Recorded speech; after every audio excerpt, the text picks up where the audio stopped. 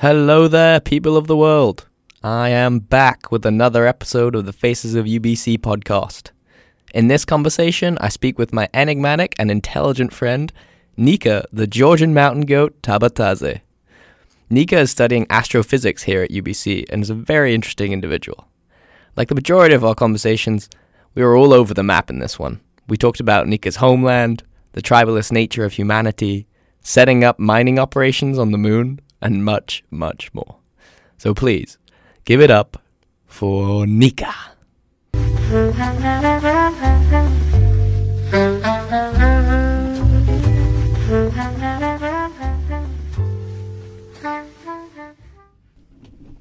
Welcome. What's up? What up, man? How we doing? Good. How are you? Yeah, dude, I'm good. I'm pumped to have you on. This is gonna be fun. It feels good. Yeah. In the studio. Yeah, you feel. I don't know. It takes a little bit to get used to having a microphone in front of your face, but honestly, it's like It disappears slowly. Yeah, really. Dude. Oh, okay. Let's get right into talking about what we were talking about before. So we were having conversation before this about weapons and nuclear weapons, and you were about to explain like the evolutionary sort of lineage of when we started killing each other with weapons, right? That was what you were about to do. It's my personal idea. Mm-hmm. It's like Make sure I believe that humans started using weapons. Firstly, the weapons were just tools for agriculture, for like cutting wood, and then someone used that tool to kill someone, and that's how that tool for agriculture and for Make sure you really get into it. yeah. Because I can't really hear you in the... Can you? Now I Now? can. No? Yeah. And then someone just used that tool to kill someone. I know it's hard. But here, like, maybe, like, angle it so, Wait. like, you're looking at me. Yeah. Yeah. Sorry. This is the shit. All right. Yeah, go with your... what did you just say? I said that, Your personal belief about, like, the evolution of weapons, too. yeah. I think that weapons started with tools, Mhm. big tools, Yeah. which were used for agriculture, etc., Yeah. and someone just used that tool to kill someone, and that's when the tools Turned into... weapons. Yeah. How long has, like, trade with weapons been around? I have Because no idea. when different civilizations started meeting each other, I suppose, that's only when trade started to happen. I don't know when that happened. When we had money? Before that, right? The trade has been around. Yeah. Because we would just do goods. So we would barter with, I would give you 100 skins of a goat, and you would give me, like, some silk. Yeah. I don't know. What would Georgia give? Like, if you're a Georgian tradesman, and you meet some, like, I don't know, barbarian in the forest, and you had to trade something with him, what do you think you would trade? Wine, probably. Wine? I would give them, like, grapes and wine and fruit, probably. Like, agricultural stuff. Yeah. But I know that there is one of the oldest gold mines in Georgia. And now it's like a situation like, should we mine that place more and more? Or should we make that place a cultural heritage? Ah, wow. So there's still gold in there. Yeah. So, like... Georgia has lots of natural resources, right? Like, pretty rich in natural resources. We do not have oil. We do not have... I don't know, like, we do not have oil, basically, but we have a lot of water resources. And I know, just because, like, my family is involved in it, that we produce electricity with hydroelectric dams and sell it to Turkey. Wow. Yeah. Interesting. Yeah, it's really interesting. So they're on the track for, like, renewable energy then. But I guess you're dominated by Russia, right? Like, you have to use Russian oil, I assume. Like, is that where all of your oil comes from? We used to be highly dependent on it, but now we are trying to use more oil from Azerbaijan. From other The chill resources. countries. Yeah, the chill countries, basically. Nah, dude, isn't Azerbaijan just very, very, very wealthy? But it's pretty pretty tightly controlled, from what I understand. I have no idea. Oh yeah. I actually didn't. Didn't know you tell me about like an politics Azerbaijani about president that. is like crazy? Azerbaijani president put his wife as his prime, like Oh, vice his president. vice or something. president. Yeah, it's Oh, weird. that's chill then. Yeah. That'll be good for the country probably. Yeah, and like if a country has that much resources, there has to be someone like in control of it, you know. So like, Yeah.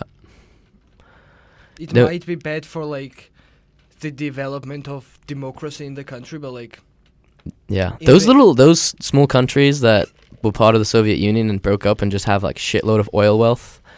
I feel like we kind of just left them to do. They're like, yeah, figure it out. You know what I mean? Kyrgyzstan, Uzbekistan, Yeah, all of those. Turkmenistan. Yeah. They all have a different resource in their countries. Yeah. But they like hate each other, so they are like not sharing it, Mm-hmm. and that's why like the situation there is like pretty tense. Wow. Yeah, Interesting.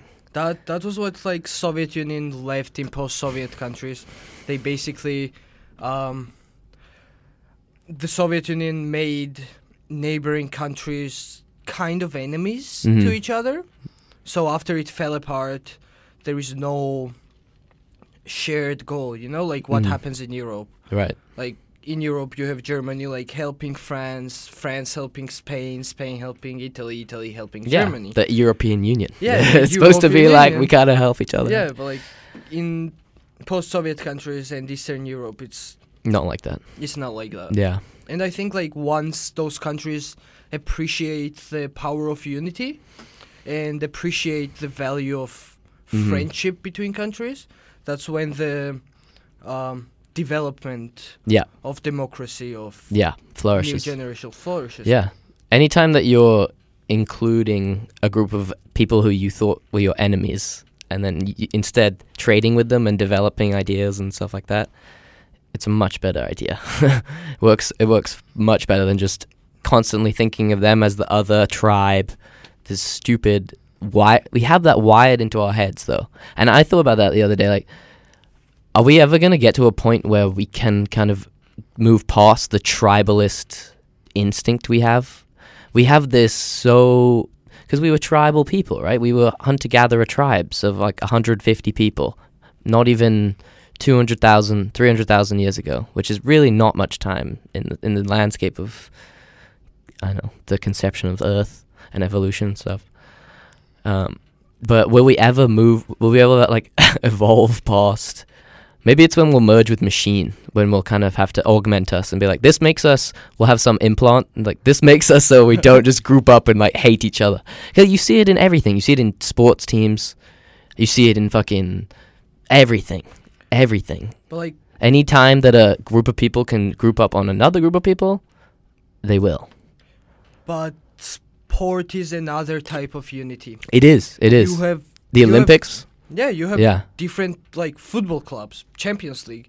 You have people from different social spectrum Right. All over. supporting the Mhm. same club. That's a very good point. Yeah. And But in and so you're now part of a larger group of people that look different from you, but you still hate a shitload of other people Yeah. in your that are still just Spanish but like, Spanish people. I think or whoever. that's what makes the sport like really important Yes, for the country. I think you're right. in case of this year's Olympics, Yeah. you saw North Korea and South Yeah. Korea That was crazy. under That was very one flag. Impressive. Yeah, and it started a line of new developments that Mm, include South Korea and North Korea negotiating with each other. that's cool. And now we have South Korean artists going to North Korea to have a concert there. Whoa. Yeah. That must be a crazy concert. Kim Jong Un's like they probably pay the people that are going. K-pop in North Korea. They just like clap. They have like one of those lights, you know, when they're filming sometimes, and they need to cue the audience when to laugh or when to clap. There's just a light that says like, clap now, and then If you see the the videos during like Soviet Union and after even it fell on the concerts, you have people clapping in a sync like whoa, dun dun dun dun dun dun.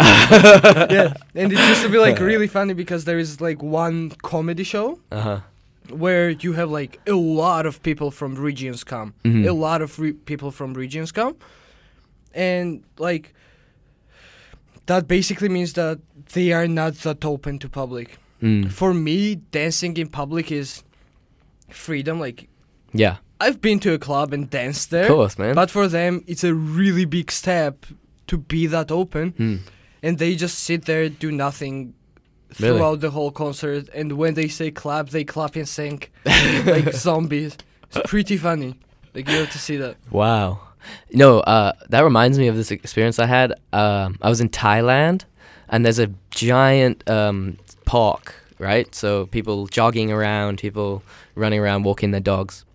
And I think it's at sunset every day. When the anthem plays? They play the national anthem. And everyone, no matter what you're doing, say you're like jogging, you immediately just stop and go into a, like, not a salute, but at attention stance. Your hands are by your side, your like spine is straight up. It's not like you're covering your heart like for the American anthem. It's you would be super, but it's so weird. It's like someone just put a freeze gun on the whole country. For that park at least. Like everyone in that park, and it's probably like 300 people, 400 people. It's a weird experience. It also They play the anthem all the time, dude. They actually love the king, and sadly he died recently, which my hearts go out to. Color yellow represents the king in Thailand. Yes. My roommate is from Thailand. Oh yeah, half Thai, Jeff. Oh yeah, good old Jeffrey. Even though his name's not Jeffrey, I just love calling him Jeffrey. And he showed me Facebook posts during the time when King died of his like family members and stuff. And apparently, like, they were in the line to visit the king after his death. Wow. For, like, 3 hours, they were standing in line just to, like, see the body? Yeah, so, like... Holy shit. Yeah, no, it's insane, the amount of love, I guess, they have for the king over there. They also played the anthem before a film. So it would be like, the king has approved this message, and then we would stand and they play the anthem, and then we would get to watch a movie. It's interesting. How beautiful is Thailand? It's very nice. Thailand is really cool because it's this hub, right, of Southeast Asia. Like very, very wealthy out of those countries. I mean, in the urban areas. Obviously, you have incredibly poor. Like I would say, probably I don't know the demographic, but I would say most is probably in poverty.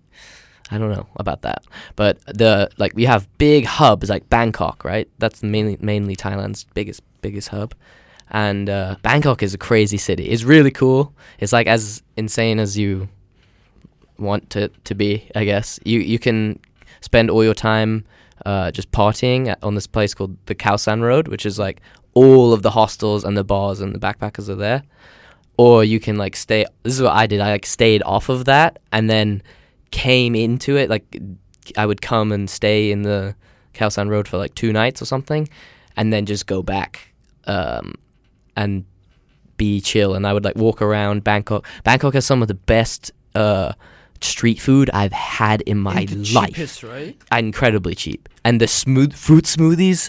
Oh, dude, fruit in Southeast Asia is way better than it is like here or in fucking America. Don't say Europe. America. Yeah. But then you have northern Thailand, and that's very rural, and that's still where like a lot of poverty exists. But it's beautiful, man. Like the classic, rolling hills, rolling jungle, sort of surroundings. Is it like tropical? Very tropical, exactly. Very tropical. Are there monks and stuff? Yeah, there are. Yeah, if you go by the there's like a whole temple complex where all of I think the palace is there too, everything's there.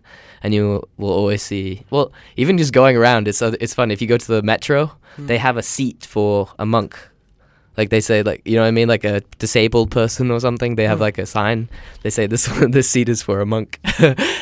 So yeah, sometimes you see them just on the metro. It's weird how like in the world the cultures like differ from each other. Yeah. Like, some basic stuff, It's true. It's so really true. Basic. And that's a fascinating one. Like East versus West in general is a really fascinating. When I say East, I kind of refer to like Asia, I guess. But Asian cultures versus Western, like European/American cultures is much different. But like, if you want to appreciate your own culture, you have to appreciate culture It's true. of other people. 100%. The more cultures you see, the more better person you become. Well, the more you understand how different a human being could be. Just by you see basically the power of environment, right? You see, nature. You become more pacifist. Nature versus nurture. Yeah, you see the nature and nature versus nurture, which is it's a powerful thing.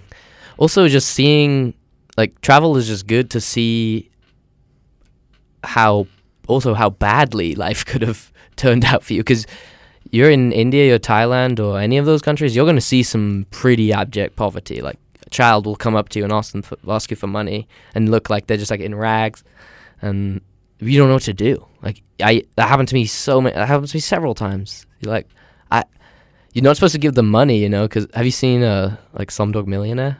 No. Oh, you haven't? No. Oh, bro, you gotta watch that movie. It's actually a good... Sound of Millionaire? No, Slumdog Millionaire. Oh, the guy who wins... Who wants to be a millionaire. It's a good movie, bro. Yeah. You'll like it. You'll like it. I have not seen it. Okay. Yeah. But...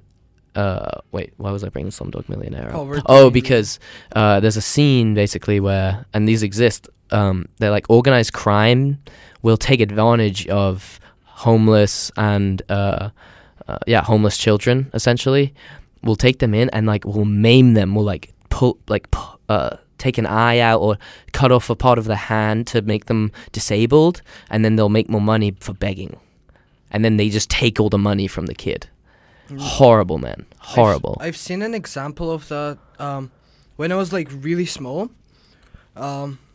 If you like the central street in Tbilisi, I have to cross that central street to go to my grandparents' house. And every time I went there was a woman, like a gypsy woman, sitting in the corner of the street with a child. And the child was growing up. Like, that child grew up in front of my eyes. And I saw that child. I've every never day? seen him. Yeah, I probably seen him every day. Wow. Because Since like how many years? Like how old was he when you first saw him, you think? He was like in her hands. Holy crap. And every time I went to school, I was going to public school, which is like the school for the district. I had to pass her. Every time I went to my grandparents, I had to pass her. And I've never seen that child wake. He was always sleeping in her hands. Wow. And then when I got like a little older, I researched it, and apparently they make the child drink sleeping pills. Oh, fuck. And they just walk with this passed out child in their hands, Oh, and they make more money. That's horrible. And giving a worse- child sleeping pills is like how powerful are these sleeping pills? I don't know. I really don't know. Sleeping pills fuck you up. Really, they do. And sedate you. Plus, that's not even it. They sell those children within the community. Oh my god. So they might be like, oh, like you pay me like $200, I will give you this child. Really, they sell their children. More money, and that's not all. They have heads of they are like basically like a gang. Yeah. Apparently. Yeah. And they have a head, which gets cut from all these beggars in the streets, and they end up having so much money in circulation that they can hire caretakers for the children when they have their own children. Holy shit, that's dark. It's huge and really bad. That's dark as Yes. fuck. And that's the situation. Like, God. I'm saying that we are really privileged, and we have to use this privilege that we have. We live in Canada, for example. Oh, exactly, man. We have to use all this knowledge to change the future for the next generation. There should not be a person who grows up asleep just because his mother fed wants to sleeping make pills and then sold to multiple times. You would be so... What would that child grow up to be? And then we're like, oh, why do they commit Yeah. crimes? Oh, yeah. Why do we have... like why that? do we have such a large mental health problem? Oh, I don't know. Maybe because you fucking did that when they were 3 years old. You would drug them. Yeah, so like that like opens a different perception about people. When we are saying that some person is doing something bad, it doesn't mean that they are bad inside. Yeah. It's the circumstances what makes those people bad. Yes. I think like- that's very true. Yeah. I think like we started talking about war. Mm-hmm. War should not like it's really basic, but like war should not be an answer like for anything. Yes. You know. Yeah. Yeah. Civilian death or even military death is a terrible thing. Whose war are you fighting? Yeah. Who's making money in that war? Yeah. And by helping the next generation, by improving these small details, which are small for us, but for them, it's Dude, and you their look, life. you go back through history, and for example, you look at World War One, and how much just honestly futile death that happened, and horrible death, like horrible shit happened during World War One. It was probably I would say it's probably the worst war to have fought in if you fought in it, because it was trench warfare. You were digging in the like winter in France, and it was wet, and everyone had mold and fucking diseases spread really easily, and you just basically your job was to not get shot, and then at one point you would be sent over the top, right? They would whistle, or they would give the command over the top, and you would have to run and basically move your trench to the next trench that had been made, and it's just a meat grinder of fucking chaos. And you know what was the biggest innovation in the trench, like in the First World War? What? Shells. They started to have shell shocks. Very true. And people who were really brave in the war, they had came a back. shell explode next to them, and they had like PTSD. Yeah. And no one knew how to cure it. So they would just like have all these people. They called it electroshock therapy. I don't remember the name of the guy who did that, but they were basically like having electric shocks in their spine, so they could like walk, because holy shit, they had PTSD and they couldn't move and they were shaking. Yeah. And during the times of the war, the only treatment for that disorder was to put them on a milk diet. Milk diet. That was the... Did it work? No. Yeah, of course not. And after that, they started like introducing these electric shocks to make them walk and stuff. And now now the most recent, the best therapy designed to treat post-PTSD is MDMA therapy. There's multiple experiments. I actually talked about this, with another... I think maybe Gorka and I talked about it. But they're using MDMA to treat... because it makes you so open and you vulnerable, but you're accepting of that vulnerability and you opening up and talking about the experience. You just release too much dopamine. Yeah, serotonin, I think, right? Yeah, serotonin. Yeah. Yeah, but like, we have to understand that while we use... Imagine a bucket of water. That's your happiness in your head, right? Every time we take MDMA, you are making a bucket filled of water, which represents happiness. Water represents happiness. I understand. Yep. And every time you take MDMA... You take a drop out? No, you make a hole in the bucket. You make a hole in it? Wow. And all this water flows out.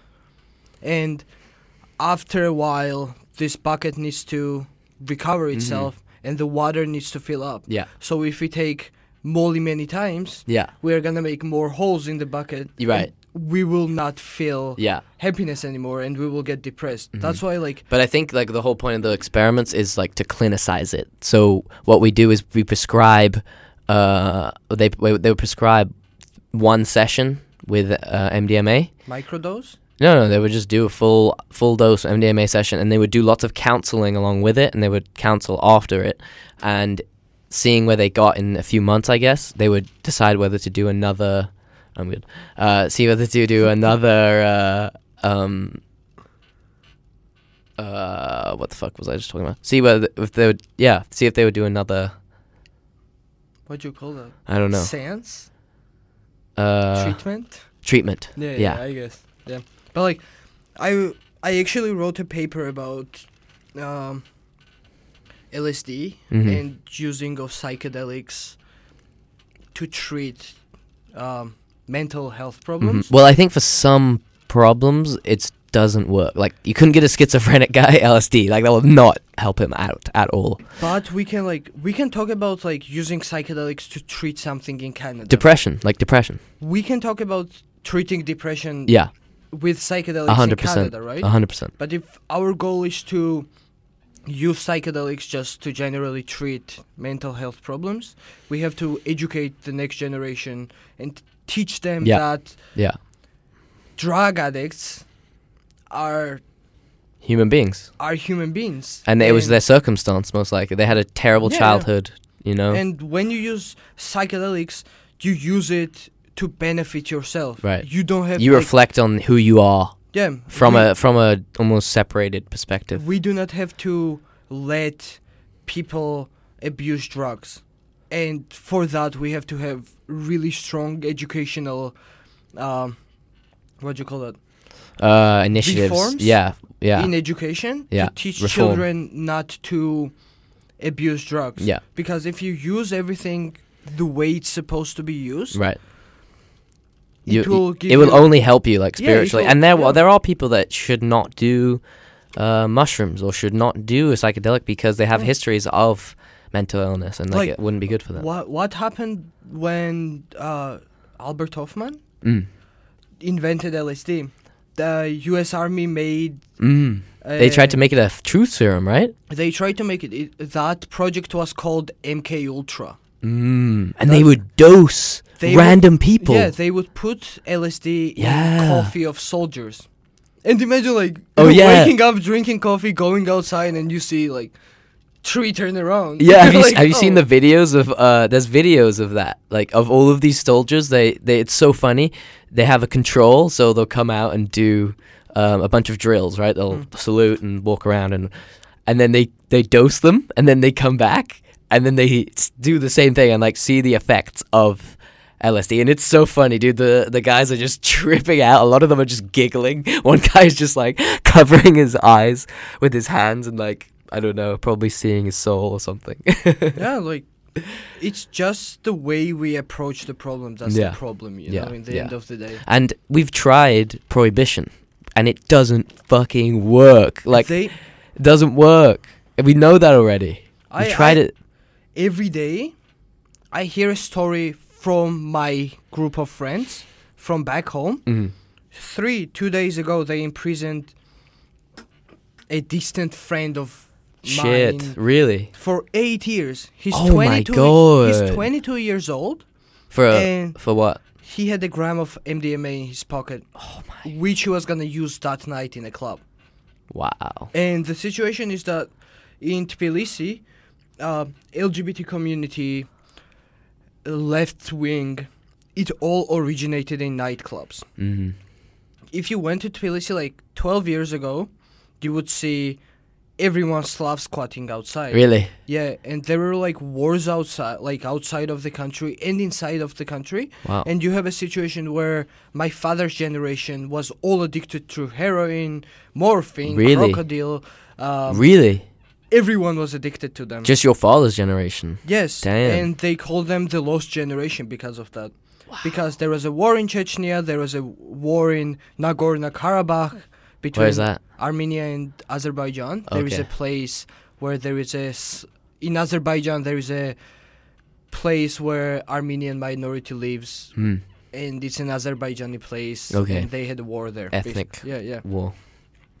And they when our third president came into power, Mikhail Saakashvili, who is a really interesting person. Yeah. You can literally make another podcast about him, what he has done. He came into power with revolution, and he actually boosted new generation. He introduced new reforms for education. He introduced healthy lifestyle, blah blah blah. But he started a war on drugs, and my father used to smoke weed. I know that he used to smoke weed. And the biggest problem was that there was a police always standing outside our house. And during that time, if they caught you with one joint, they would send you to prison for 3 years. Whoa. 3 years. And then, you know what happened? Our third president's government changed because the leaks came out of prison, they used to imprison everyone.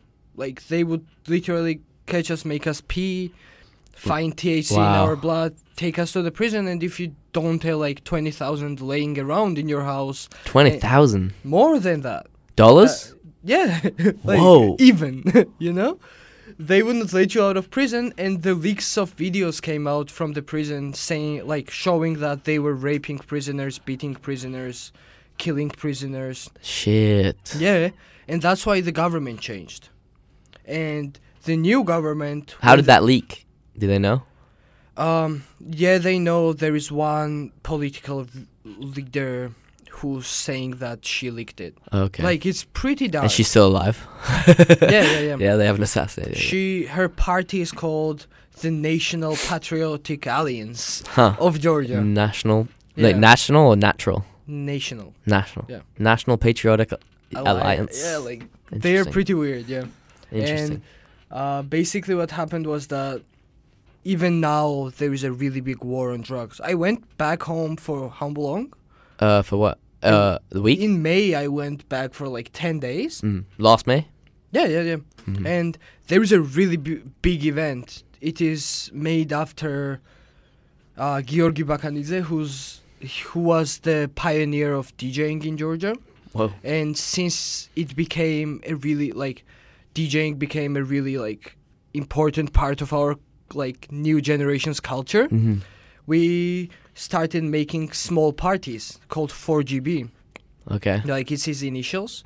And this year it was held in abandoned Soviet spacecraft station. I told you this before. Yeah. And that sounds so crazy. whenever I was coming out of there to go home just to sleep, and that was like... So it was like a multi-day festival? Yeah, it was type for thing? like 2-3 days. And whenever I was coming out of the place, I'm not gonna lie, I was talking German to my friends. Just because they do not take into custody like foreigners, because foreigners are weird, you know? Like, that's the mentality. But like, they will take Georgian because we will do everything for our family member to be out of prison. Like, people sell their houses to take people outside of prison. Really?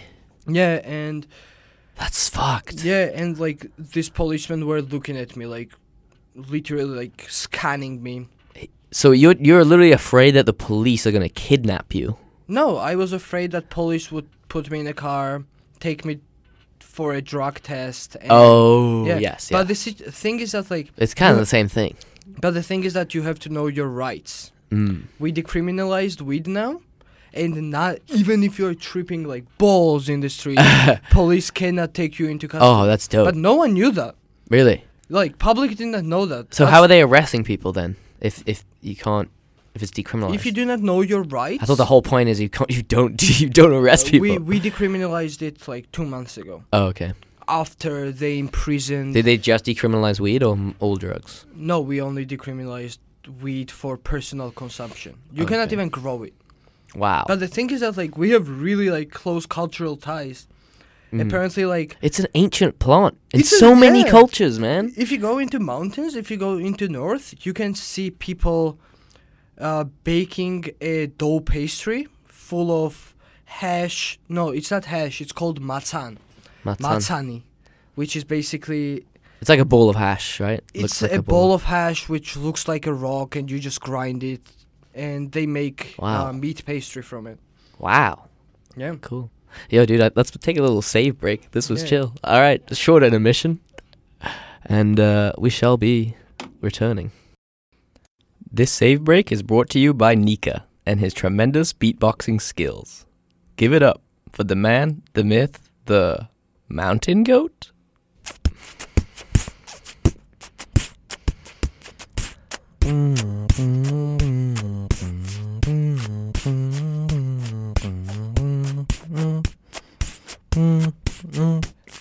I'm a cool 8th grader. Dude, that was pretty good, man. That was pretty good. Like, not bad. I love how, I can't really beatbox, but I feel like everyone's friends, like, tried to. You know what I mean? Everyone tried. Yeah, everyone tried. I had a few, I think, I was talking about this the other day. I've had a few people that are actually pretty good at beatboxing in my high school. Like, this one dude could do the Was the drop it like it's the drop it like it's hot? Yeah, of course. Yeah. Yeah, cool. Dude, I feel like that one was the quintessential one you had to know if you were trying to become like a beatboxer. For me, it was like Billie Jean. Oh yeah. Oh. Yeah. Yeah. Yeah. And then you have to do the high pitched noise at the same time though. That's the hard part. Yes. Yeah. I can't do it. Like I don't know. They are able to make like several sounds from the noise. Yeah. At the same time. Exactly. It's really crazy. I guess if you just train really hard, like you can do it. There is a TED talk of a guy who like taught himself. No, he literally talks about how he traveled around the world and beatboxing. Yeah, no beatboxing, way. And he beatboxes, like different cultural songs. Yeah. Damn. It's pretty sick. Like interesting. Like where he goes, he does the music of that place, or yeah. Cool. It's sick. Shit. Yo. I don't know. Having a talent like that would be so cool. Like I can do one little riff. Ready?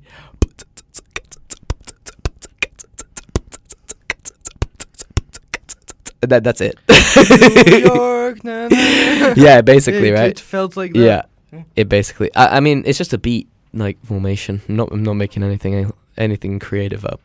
Do you think every person is musical? I was having this conversation the other day. Yeah, I think a lot of when we pigeonhole people into he's not musical, he's musical. It comes from how we were brought up. I think you can take a child and if you raise it in, say, poetry and literature and music and classical music and stuff, educate it in those things from a young age, and they're receptive to them, you will completely change the individual. I was thinking about like, I really want to become like a physics teacher at some point of my life, just because like I want to make physics more like accessible for everyone. Yeah.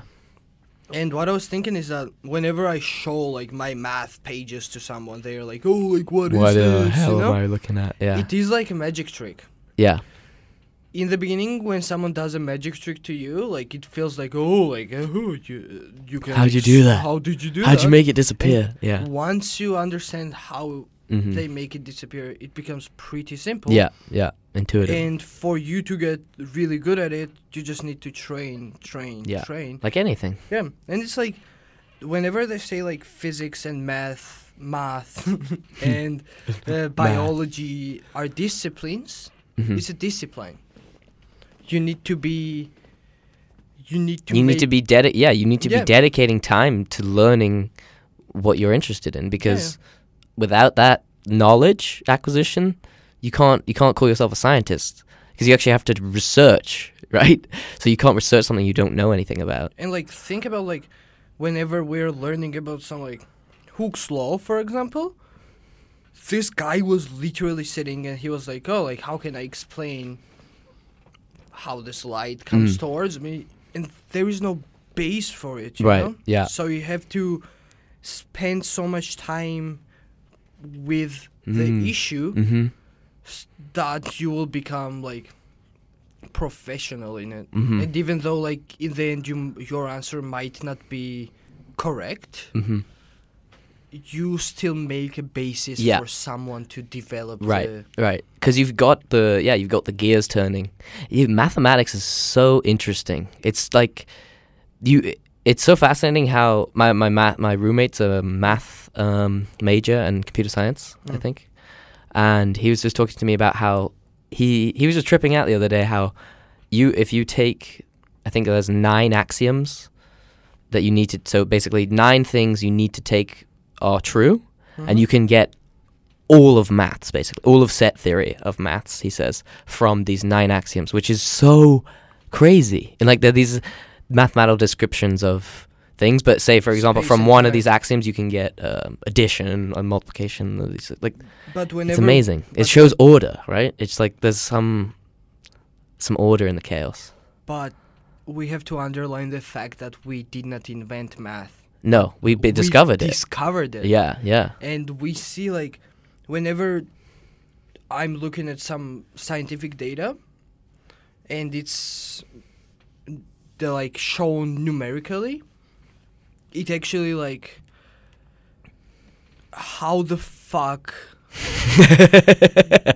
do like these numbers look so elegant when they are showing something that's really chaotic, you know? Like that's what, like people who can read. I'm sure you're pretty mathematically proficient. Like people who can read high level maths just talks about how beautiful it is. It's insane. Like like not symmetry, or I don't know what is it to you that's beautiful about it? About math? Yeah, or about like that kind of maths where it's like something incredibly. Well, I guess it's pretty something like E equals MC squared. One of the most profound things is like 3 variables. Like it's such a tiny equation. That's an incredible thing. You know why I think math is really elegant? I look at math as an extension to our brain. What is zero? What is nothing? That's why we invented math. To support the idea that we cannot think of nothingness. Yeah. You know? Nothingness is a very hard thing to conceptualize. I think that's the basis for math. And that's why we use Indo-Arabic script for math. Like 1, 2, 3, 4, 5, 6, 7, 8, 9. Yeah. And they introduced zero. They introduced nothingness. Isn't India? I thought India introduced zero. It's an Indian. Indo-Arabic, you said. It's Indo-Arabic because Indians invented it, and Arabic people spread it throughout the world. Wow. Yeah. Fascinating. Yeah. So, and like, for me, at this point, I appreciate the data, and I can evaluate and understand data more and more. If you show it to me the mathematical way. Yeah. Just because, like, you know how it was? Like, whenever I'm taking classes now, and I'm doing this linear algebra for a year, and after I'm done with the class, 2-3 months after, I might be, like, walking in the street, and I might be like, oh, this is what it meant, and this is what it really can explain, Wow. That's what it does. That's why science is so addictive for people who are actually interested in science. Right. Like, the new thoughts come into your mind because it, and math helps you look at a certain object from different perceptions, Right. Yeah. And a very fundamental breakdown of an object, like. Yeah, it's a fascinating thing. If all the politicians were scientists, nothing would get done. I mean, nothing gets done anyway, but like, really nothing. They would all be just research. They'd be like, okay, next budget meeting, give 15 billion to NASA, and then spread it throughout everybody. Oh wait, what are you researching? Oh, amphibious eels in the Congo. Nah. And then they would they would give out all the money like that. Do you think? No, I think we should. I think science should be a much larger part of government, because now it's weird. Because especially places like the U.S., you have to basically research things that have funding. Where's the funding coming from? A lot of times, U.S. government. So, for example, I know here, if you are researching spinal cord injury, there's lots of money in spinal cord injury because veterans are coming back with spinal cord injury. Like, it's a very head trauma is a huge thing now.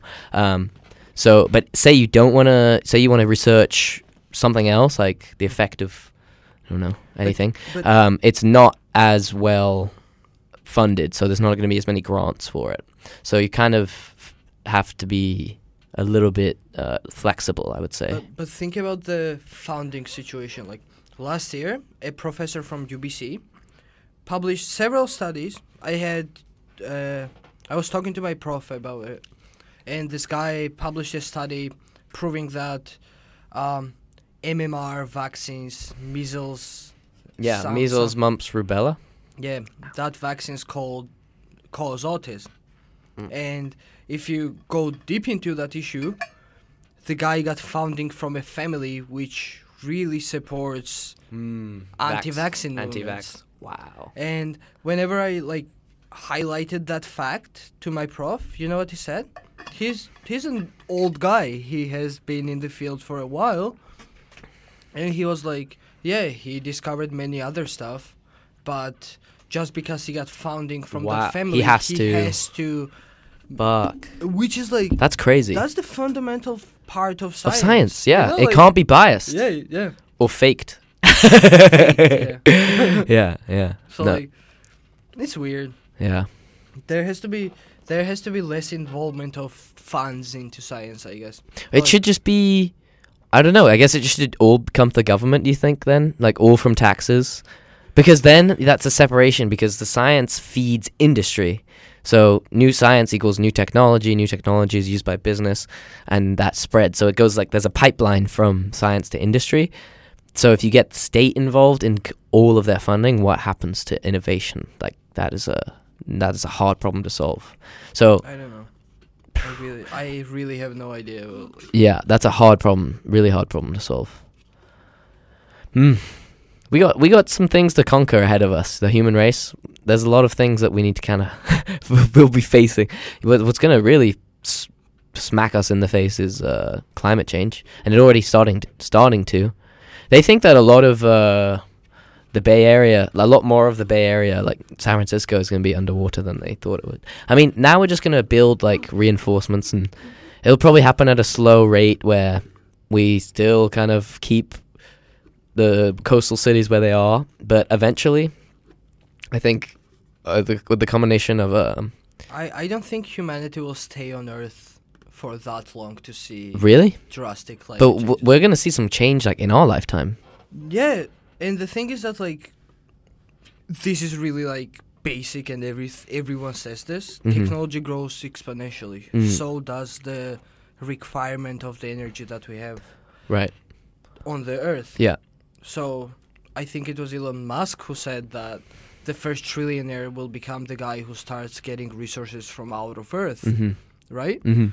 So I think in our lifetime we will see a boom of extraterrestrial industry Mhm. in the world, and that will change.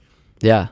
Well, we had a long convo before this, but yeah. talk about your like the paper you've just written and or this essay that you just written, because it's really fascinating stuff.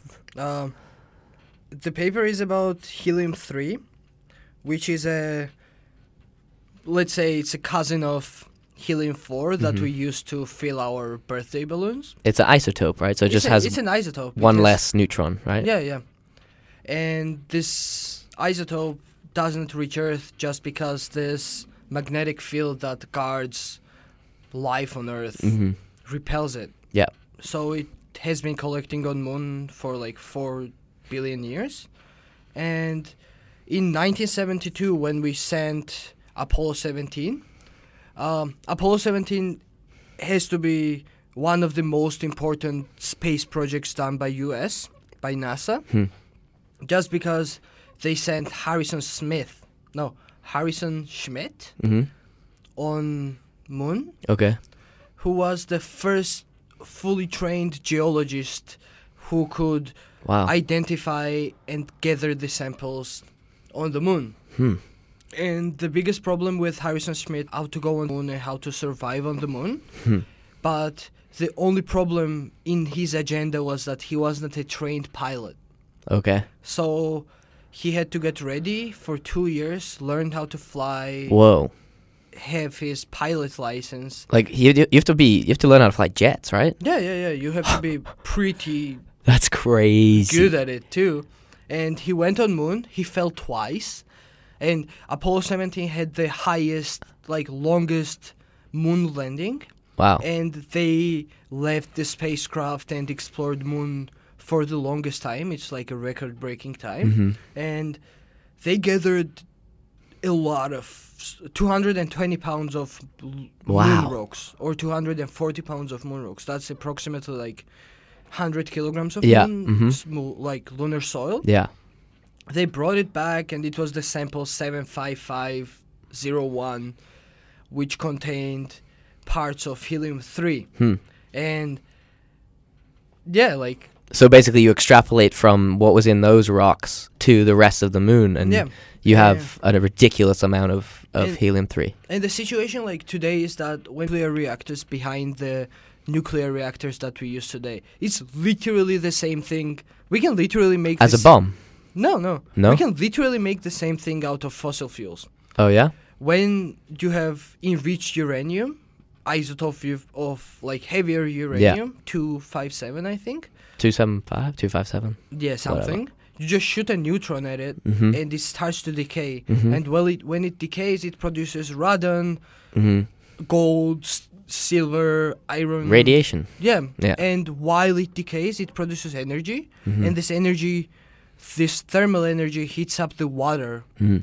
And this water turns into steam and starts to turn the turbine. A turbine. Which makes electricity. Isn't that crazy, though? Like, we have used a turbine to create electricity since steam engine. Like steam turning a turbine, or water turning a turbine, wind turning a turbine. That technology has stayed stable, which is just fascinating. And the situation is that, like, that's a fission reaction. Hmm. That's a decay of particles. Right. But we can have fusion. And that is what happens well, there's some bombs that use fusion, right? But other bombs use fission. Like the older bombs would use fission reactions. When you throw uncontrolled. When you throw an atomic bomb at someone, Mm-hmm. you have to have someone who presses on the button and explodes the bomb. Because, like, I was watching this documentary and they are like, oh, it depends whether the atomic bomb will hit the ground and then explode or will explode in the air. Mhm. So that means that there has to be, like, it's controlled. You can throw an atomic bomb and not have it explode. It doesn't you know? have a blasting thing. But I guess now they can probably make it so that it starts the reaction immediately, right? I would think. Probably, like, Yeah, just a That- small explosion, time to go off, and then that starts the fission it has so much, like, chain reaction. it will bring so much destruction that none of the countries will in the end, like, Yeah. fully use it, you know? Yeah. Like, it's mutual destruction. Mhm. But But anyway, that's the Yeah. basically the science of it's a controlled nuclear bomb. That's Yeah. basically what but, a like, nuclear why fission reactor is. is this sample 75501 really important? They found isotope of helium-3. Mm. And this helium-3 can sustain a fusion reaction. Fusion, like, we have fission reaction, which starts from a heavier element, and we have decay of it. But we can have fusion reaction, which starts from small particles. Mm-hmm. And, for example, if you have helium-3 and deuterium, which is a heavier type of hydrogen, Mm-hmm. we can have a fusion reaction. And they actually had deuterium-powered fusion plant in Princeton University. They kept it working for 30 years. They sustained it for 30 years. And what Harrison Schmidt says is that the problem with fusion reactors is not the engineering, like, development, you know? Right, the technology, We have technology there. to have it. We do not have the isotope of helium on the fuel Earth, source. the fuel source. Wow. And after they brought this sample back to Earth, it was Wittenberg or Kulczynski. Okay. Scientist? University of Wisconsin Fusion Technology Institute started researching the cover of helium-3 on the moon. They wanted to see the distribution and how much helium-3... How long ago was this?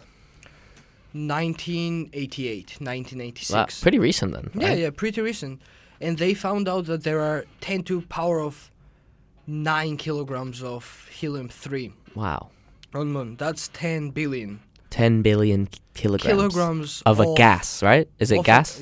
No, it's in the rocks. It's in the rocks, So- and the technology to extract it is that You heat a bunch of rocks up and suck out no, it just comes Evaporate. out. Yeah. But I guess you have to collect it, so you'd suck it into something. Yeah. And Wow. And then you just heat that up and then gather all the helium and bring back fusion. to Earth and have a fusion reactor. And How's a if- fusion reactor work? Just heats it up? No. You just Bombards put it in. this gas, you bombard it with deuterium, and this process makes helium-4, which is that gas, for the like balloons. laughing gas. Not laughing gas, for the balloons. yeah. Helium. What am I saying? And approximately 1% of neutrons. And why neutrons in this case are really important is that that's the only radioactive waste that we have. all the other energy that is produced in the reaction is heat. It's gone as heat. pure energy. Yeah, pure energy. It's not radioactive. It's Yeah. literally pure energy. Wow. And the situation is that you can have 220 pounds of helium. This is according to Harrison Schmitt, that geologist on the moon. You can have 220 pounds of helium-3 powering a city size of Detroit or like Vancouver for a full year. And the approximate value for 100 kilograms, 220 pounds of helium-3 is $14.2 million. Damn. Per Yeah. pound? Or per kilo? 220 pounds. Oh, for 220 pounds. Yeah. 14 million. Enough to sustain one city for a year. That's Oh, literally, that's that literally means that we are saying no to fossil fuels, for fission reactors, for solar panels, for Mhm. wind turbines, for Everything. hydroelectric dams, for like manpower. Yeah. Because it's 100 way more efficient to use. Yeah. It produces how much? What? It produces a lot of electricity. I showed you. Oh, the yeah. It numbers. was like 10 to the 7th gigawatts. per year. Yeah, that's 10 a million lot. gigawatts, which I don't even know. I guess it's the equivalent of, like you said, A a lot. whole city for a year. Yeah, yeah. Right. So like, Oh, no. Way more than that. Because that was like... Oh, no. That was... I don't remember. it's pretty It's like It was a huge number. But I don't know of how much that was. Is that per kilo of helium? Like... I don't know. I don't know. I don't remember. Yeah, like, and plus, like, if we are gonna ever mine helium-3 on the moon, we have to start an interstellar industry. Mm-hmm. And why? Wait, interstellar? Extraterrestrial. Okay. And you know what? Like, why it like started like this idea? Falcon Heavy was launched by SpaceX, Mm-hmm. and for $90 million, you can put 60 tons of like something, you know, like resources in the space, while we used to pay like way more. Right. to It's care. only gotten cheaper Yeah. to go to space And you know what it means? That like if you with the private industry. if you have a private industry governing something, the same happened in U.S. in 1862 when they made a transcontinental railway. Mm-hmm. The governmental support of that idea spread the industrial revolution all across U.S. Mhm. So you do not have like West and East Right. developed With differently, differently you know? at different rates, yeah. Yeah, and which caused building the railway less and less. Mhm. So basically what you have to do is that you have to interest the private sector, Yeah. and this private sector will Drive the prices down. drive the prices Make down. the technology cheaper to make. Yeah. Yeah. Yeah. And nowadays, like, to extract a kilogram of soil on the moon, according to Kulczynski from the University of Wisconsin, you need to carry 70 kilograms of equipment on the moon. Okay. That's a big problem. Yeah, that's a lot of equipment. Yeah, and this equipment has to be immortized, like, can be used for 20 years without any fixing of it. Wait, so wouldn't you just build like some shaft or some collection unit on the moon, like a semi-permanent structure? You have to literally make a proper base with Yeah. proper Yeah, for sure. people working there. Yeah, you'd have to establish a base. Yeah, for sure. You have to make a base. Bases on the moon. If you are What the fuck? if you want to go on Mars, why not go to moon and settle on the moon first, you know? It's true. Like, that's the question. Like, why did we stop landing on the moon after 1970? That is 1972. We haven't been back, right? Haven't Yeah. been back to the moon since. Trump wants us. Well, Trump 1972. wants to go back to the moon. Trump wants to build a wall too. Yeah, but he will. I'm gonna take you back to the moon. We're gonna go back to the moon. We're gonna be the best on the moon, dude. You know what's messed up? We only have 5 minutes, so I need to stop this and save it, and then we gotta get out of here. This was really chill, man. Yeah. Really, really chill. In the end of the day, we still talk about Trump. It has to end with some fucking depressing politics. That's right, ladies and gentlemen. Donald Trump is the president. Yeah, sorry to end on that note, but Not in Canada. yeah. Hey, if you're in Canada, celebrate. Hey, All right, peace out, Putin. guys. Adios.